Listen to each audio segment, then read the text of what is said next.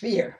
You must conquer your fears, or fear will consume you. I tell you, living in a traumatic situation or living in fear can do serious damage to your body and to your health. So listen, I have a little story I want to tell you about.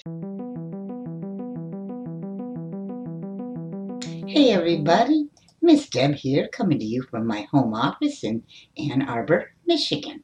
Hope you're having a wonderful day or night, whatever time it is where you're at.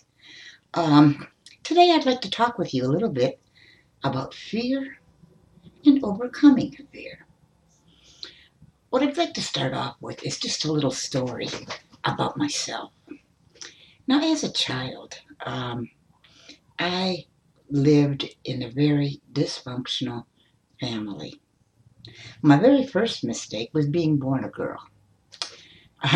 My dad wanted another son. He didn't want a daughter.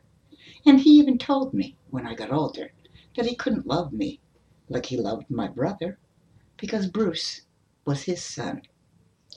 Now, I have also learned, now that I've gotten older, from some of the neighbors in the neighborhood, my dad was not a very nice man. Not many people really liked him. I can tell you that I felt he was a mean man, and I was very afraid of him. He also seemed to like to do little things to scare me. I'm not saying that he really did it on purpose. He probably didn't realize what terror and fear he was putting into my brain. Now, I can remember, as I said, my folks had not a very good marriage, and they used to go down into the basement to argue, because I guess they thought my brother and I couldn't hear them upstairs, but I'd hear them through the vents. And I'd go and stand at the top of the stairs and cry. I was fearful that my dad was going to hurt my mom. And one night, I even witnessed some of this abuse that he imposed on my mother. I think they had been downstairs arguing, and my bedroom happened to be right across the hall from the bathroom.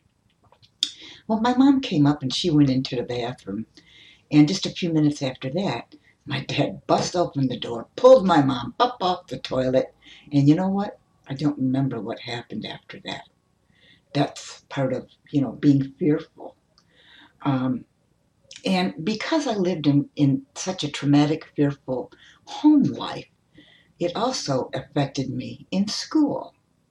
When I was in grade school, there was one girl who seemed to be in my class every daggone year. And she used to bully me. Of course, back then, teachers didn't do anything about bullying.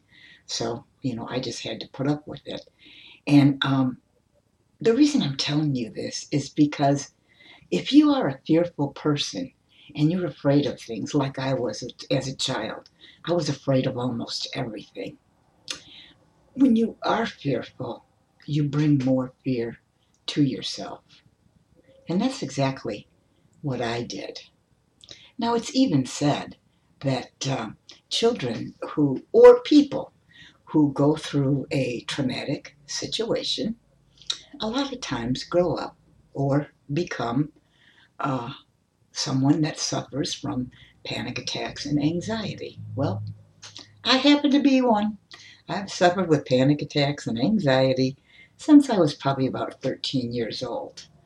My parents divorced actually when I was around 10. I was so glad that my dad was gone. But he took my brother with him. And so my brother and I didn't really grow up together, and my mom never ever saw her son again. I remember when my parents were going through their divorce, my brother and I had to go down and talk with the judge and tell him who we wanted to live with and why. And of course, I told him I wanted to live with my mom. I was scared of my dad. I didn't like him. And again, later on in life, my mom told me that the judge told her that my brother had said things about her that a child of his age shouldn't have any knowledge of. I don't know what these things were. But the judge felt that my dad had more or less brainwashed my brother against my mother. Um, Now, my mom died when I was 20, and she never ever got to see her son again, and that's a real shame. I have gone through many other traumatic situations, which I'm not really ready to go through all of it. Well, I can tell you a few. Okay, I'm going to go real quick with this. So, after my parents divorced, it was about in the middle of the 8th grade that I started to actually have panic attacks. Now, this was back in the 1960s, and they didn't really know anything about panic attacks. So what would happen to me is I would be in my class, go to first hour, and the minute the teacher shut the door, this horrible, horrible, fearful feeling came over me. I felt dizzy. My heart raced. I felt like I couldn't breathe. I felt like I wasn't real. That was the only way I could explain it. And I thought I was going to die. So I raised my hand and told the teacher I didn't feel well, went down to the office and told the counselor what was going on. And she said to me, okay, well, listen, here's what I want you to do. You can sit in the office and in the counseling office, and when you feel like you can go back into your classroom, just get up and go back to class. Well, I never felt like I could go back into my class because you know what it was? It was that fear of the fear, okay? I had the fear that that was going to happen to me again. It was a very unpleasant feeling. I didn't like it, and I didn't want to go through with it, so the fear snowballed more and more. I couldn't go to class. Well, after I had missed a certain amount of days of school, the counseling or the school system sent me to see a psychiatrist, and then they recommended to my mom that she place me in this home for emotionally disturbed. You can watch the rest of this video by clicking on the link in the description. You can also check out my entire content library or ask me anything by using the hashtag AskMissDeb in the search. Hey there, Miss Deb coming back at you. I wanted to thank you for watching or listening today, and I hope you got value from this content that I shared with you. I hope maybe it inspired you, gave you some ideas on some things that you may want to do, or maybe it just entertained you. But I hope you enjoyed it, and I'd just like to say that if you would like to connect with me further, you can reach out to me at my blog, which is MissDebsHappyBlog.com. That's Deb with an S. And leave me a message, and I'll be glad to get back with you.